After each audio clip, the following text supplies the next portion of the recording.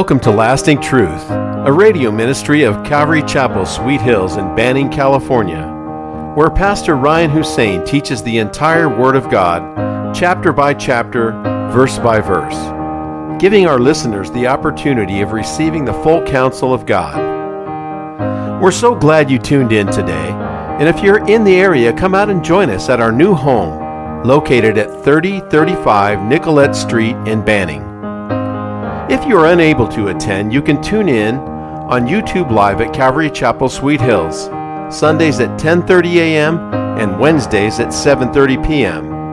And don't forget to join us for our worship on Instagram Live at Calvary Chapel, Sweet Hills, 30 minutes before the YouTube broadcasts. We would also like to encourage you to check out our website at calvarychapelsweethills.org, where you can keep up on the current messages, ministries, and happenings at Calvary Chapel, Sweet Hills. Today our teaching is in the book of Acts, chapter 17. Here's Pastor Ryan. So the last time we were together, Paul the Apostle, we were in Philippi, the area of the region of Macedonia. It's modern-day Greece, and it is Paul the Apostle's second missionary journey. And the Lord's using him. He just received a beat down for the first time, him and Silas, for the name of the Lord, as we read last time in that Philippian jail, where the jailer came to know the Lord and his whole family. And so now we read that when they had passed through Amphipolis and Apollonia, they came to Thessalonica. And that is about 100 miles west of Philippi. And so they made a 100-mile journey going west. We read here that there was a synagogue of the Jews, and then Paul, as was his custom, went into that synagogue. It says he went into them, and for 3 Sabbaths reasoned with them from the scriptures, explaining and demonstrating that the Christ had to suffer and rise again from the dead, and saying, "This Jesus whom I preach to you is the Christ."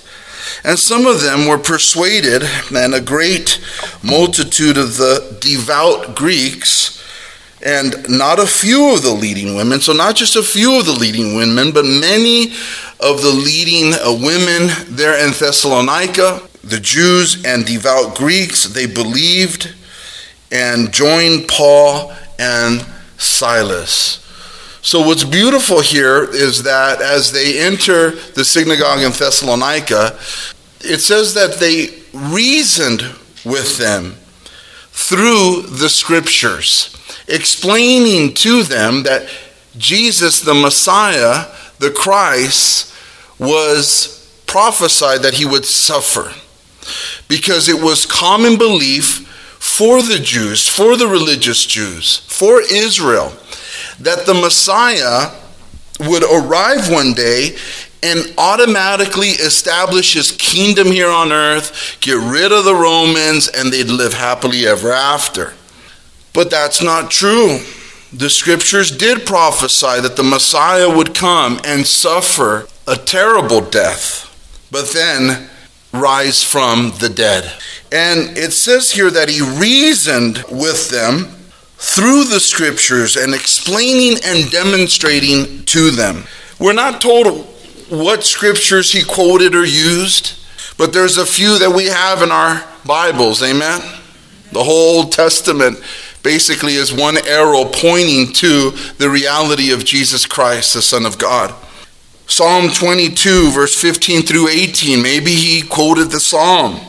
"My strength is dried up like a potsherd.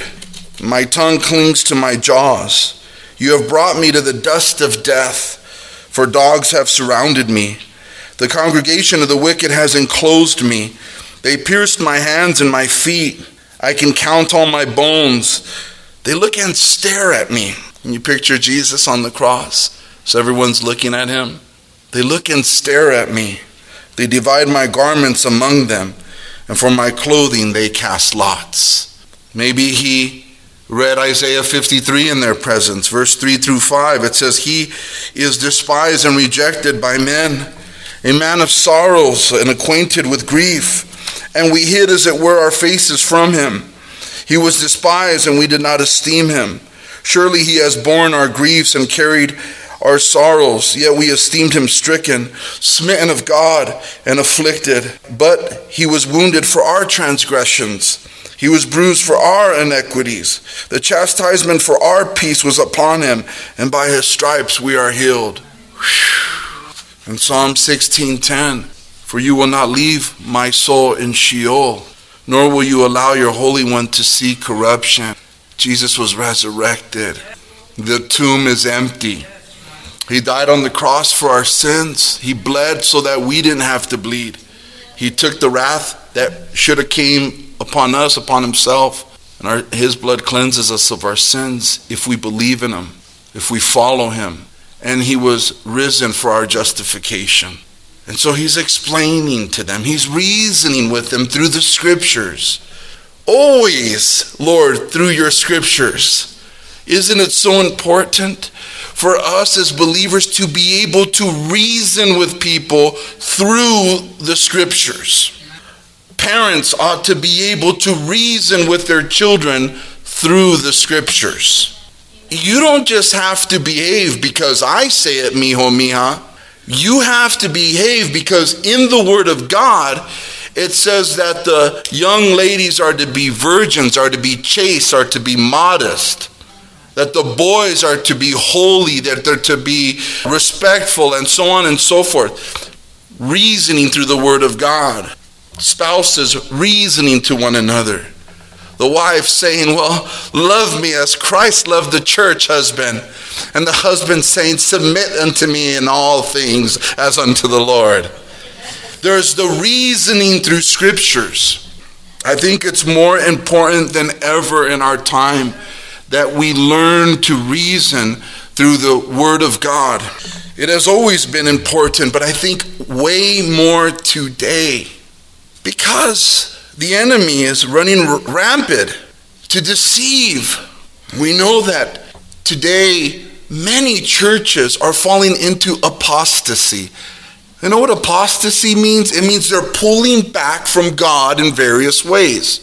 The main way is the Word of God not being taught to the people. So the people don't understand how to live because they don't know the Word of God. The Word of God is not being taught. Can I get an amen? The days are full of deception. Some churches don't want to teach the Word of God, but rather give seeker-friendly messages so that they don't offend people. Can't you just make church fun? We don't got to get in the Word. Let's make it fun. Let's get some visuals, get some lasers, some smoke machines. You know what I mean? This is the place for the Word of God to be taught. It's very important. The devil is running rampant with his misinformation, disinformation, the closing down of churches, I'll add that to the devil, and his censoring of truthful information in all ways. Not to mention the lawlessness and the wickedness that is abounding in our culture, in our country, in our cities today. Evil is considered good and good is considered evil. It is more important than ever for us to be able to reason with people from the scriptures. Paul warned about these days, didn't he? In 2 Timothy 4:3, and it was the Lord through Paul. For the time will come when they will not endure sound doctrine, but according to their own desires, because they have itching ears. They will heap up for themselves teachers, and they will turn their ears away from the truth and be turned aside to fables. He said it. We're living in those days. People don't want to endure it. They don't want to sit through the Word. There are pastors who, I don't know if they know this verse or not, but they literally say, we do not teach for 45 minutes because if we taught the Bible for 45 minutes, they wouldn't be able to handle it. They'll get out and leave. But don't you know that the scripture said that in the last days they're going to bounce? They're going to want to bounce. They're going to want to put pastors to not teach the Word. Don't you know this? Maybe they don't. Maybe their seminaries skip that part. Maybe they're more concerned with filling seats rather than making disciples. When the Lord said make disciples, it means learned ones. Those who are learned. Who learn what? The scriptures. And I accept the reality that I am now a lifelong student. And that Christianity is a lifelong education. We read a lot. That's our calling. That's all of us. We study. The Word of God is our greatest weapon. It's the greatest weapon against the devil. It's the greatest weapon against the lies of this world. It's the greatest weapon against the temptation of our flesh. When Jesus was tempted by the devil, he quoted scriptures the 3 times that are recorded. It is written, and again it is written. It is the Word of God. In Hebrews 4:12, you know that scripture well. For the Word of God is living and powerful and sharper than any two-edged sword, piercing even to the division of soul and spirit and of joints and marrow, and is a discerner of the thoughts and intents of the heart. In Ephesians 6, Paul would say concerning the armor of God, he says, and take up the sword of the Spirit, which is the Word of God. It's a powerful weapon. I'm going to stop with the book of Acts. Contextually, Paul's going to get into more traveling, more issues. But I just want to write off of him reasoning through the scriptures to emphasize to our church this morning how much we need the Word of God. Because we are hurting for discernment. We are hurting for it. And I just want to share some things that hopefully will help you that have helped me. Not like I'm the king of discernment here. I mean, there's things that come out of my mouth that oh Lord, I'm such a mess. I don't have it all together. Nobody does. But we all, including me, myself, and I, need more discernment. We need to remember the importance of the Word of God. And like I said, it's powerful. But here's another thing I want to say about the Word of God. That the word of our lives are upheld by the Word of God. If we're going to reason with people, we must remember today that our lives, our very lives, are upheld by the Word of God. Turn with me to Hebrews 1. It reads, God, who at various times and in various ways spoke in time past to the fathers by the prophets, has in these last days spoken to us by his Son, whom he has appointed heir of all things, through whom also he made the worlds, who being the brightness of his glory and the express image of his person, and upholding all things by the word of his power, when he had himself purged our sins and sat down at the right hand of the Majesty on high. Hebrews 1 tells us that Jesus is the heir of all things. He is going to inherit a new heaven, a new earth. The nations will come and bring him worship. This is going to take place very soon. But it reminds us that he's the heir of all things. He's going to inherit. But it also says that he is the creator of all things, that all things were made by him. The world was made by him. He spoke the word and the world was made. Let there be light, and light was. Then we're also reminded that Jesus upholds all things by the word of his power. Everything is held together by the word of his power. If it wasn't for the grace of Jesus Christ, his very word can destroy us. It isn't gravity holding you down. It is the grace of the word of Jesus Christ that even gives breath in your lungs, and without him, we all would perish instantly. Without him, even the wicked who could care less about him have their breath from him. They don't even know it. He upholds all things by the word of his power. The world is spinning as we know it, but it's held together by Jesus Christ's word. Our lives are held together by the amount of the word of God that we have in our lives. Kids, you hear me? The more you read the word and meditate on it, the more your lives would be held together. the more our marriages will be held together, the more our church will be held together. The Word of God is living and powerful, sharper than any two-edged sword. You know what the most important thing that we do here at Sweet Hills? It is the teaching of the Word of God, because the Word of God converts the soul. In Matthew 7, Jesus would say in verse 24 through 27, "Therefore whoever hears these sayings of mine and does them, I will liken him to a wise man who built his house on the rock. And the rain descended, the floods came, and the winds blew and beat on that house, and it did not fall, for it was founded on the rock. But everyone who hears these sayings of mine and does not do them will be likened to a foolish man who built his house on the sand. And the rain descended, and the floods came, and the winds blew and beat on that house, and it fell, and great was its fall."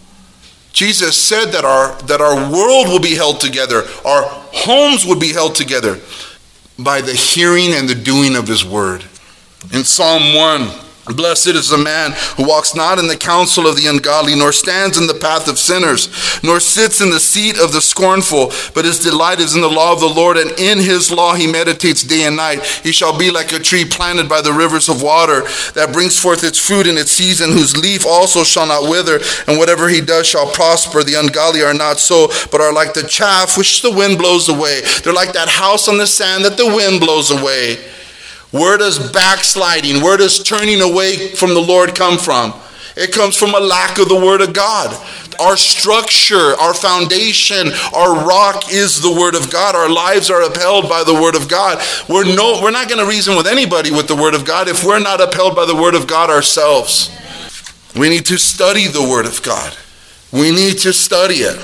In 2 Timothy chapter 2, verse 15, the King James Version, it says, "Study to show thyself approved unto God, a worker who needeth not to be ashamed, rightly dividing the word of God." That's for all of us are called to study, to show ourselves approved, to show the Lord and to show others. I'm approved by God. I know what I'm talking about because I spend time in his word. I study it. Peter says in 1 Peter chapter 3, verse 15, "But sanctify the Lord in your hearts, and always be ready to give a defense to everyone who asks you a reason for the hope that is in you, with meekness and fear." The Lord says we need to know what we're talking about, and it comes with studying. 2 Peter chapter 1, verse 3, it says, "And as his divine power has given to us all things that pertain to life and godliness, through the knowledge of him who called us by glory and virtue." All that we need for life and godliness is found in the knowledge of Jesus Christ. Listen, he chose the foolish things of the world to confound the wise. So, when it comes to study, we just ask him for help. As we study, we ask him for help, but we study in the morning. There ain't no reasoning if there ain't no study.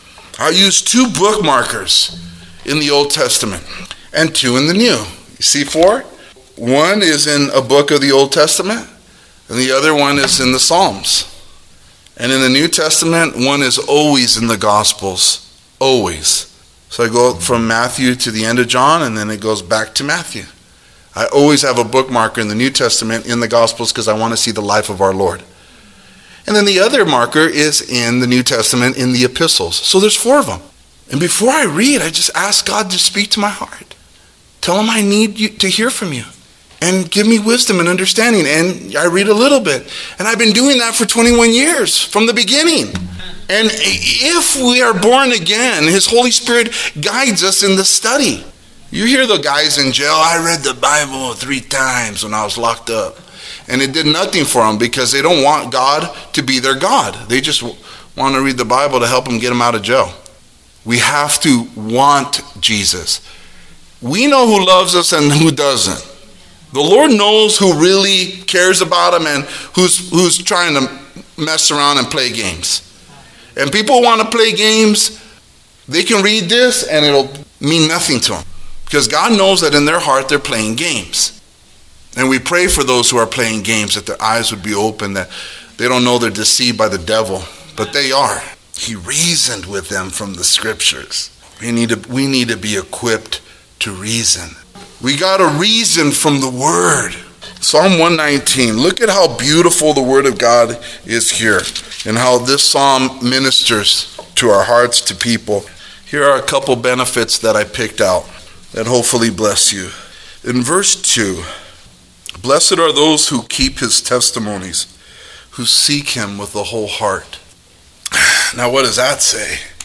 What is the interpretation of that verse?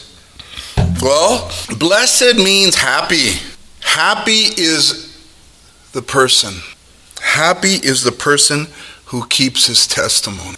Now, I believe that there are Christians, and I'm sure I've been there too, where I'm not as joyful, I'm not as rejoicing, I'm not as happy as I should be, because we have not kept his testimonies. We have not examined ourselves and said, am I actually doing what he tells me to do or not? And the moment we change and begin to do his word, not just hear it, the blessings come and woo, we're happy like squirrels, just happy. Christians that are, sour lemons and all the time. We all have bad days, but if it's a constant, dude, what's that? You act like Jesus hasn't saved anybody, bro. There should be joy. And it comes from the keeping of his testimonies. And it says here, who seek him with their whole heart. It says they also do no iniquity and they walk in his ways. So it's not just the keeping of his word. It's those who seek him with their whole heart. It means with all of our strength, everything we are, we're going to seek God. We wake up and we seek him. That's when you see the fruits of joy. That's when no matter what circumstance I'm in, there's joy. Because I sought him. I seek him. And it says here that they also do no iniquity. Why are people sinning? Why are they backsliding? Because there's no keeping of the word. And there's no seeking of the Lord. If we keep and we seek with all of our hearts, it's gonna keep us from sinning against him. The key to not sinning is loving God with everything that we have. Verse 9. We there? Verse 9. How can a young man cleanse his way? By taking heed according to your word. How can a young man cleanse his way? Mom, dad, our kids, do you wash their mind with the word? We better, because their minds are being washed with something. They're getting something. Yeah, well, my kids won't be in the word with me. They're bigger and you got a front door? They will. And pretend that they like it. The word of God does not return void. The word of God cleanses us.